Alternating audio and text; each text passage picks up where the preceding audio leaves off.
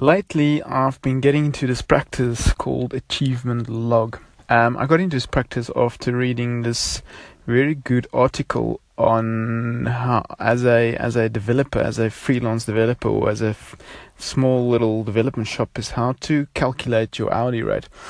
And part of this whole article was a section about switching to outcome-based payment.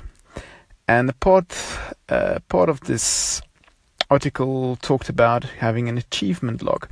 So what it basically is basically at the end of each day is to capture or write down what you have achieved, and basically using that as a report or reporting back to clients to say, hey, this is what I've achieved. This is how I improved your business.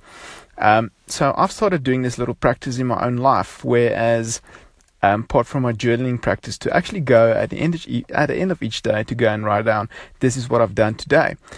This actually sort of helps me to basically, plot down my productivity, plot down basic things, as in, am I on target with projects? Am I actually getting to my personal tasks? What is happening in my personal life?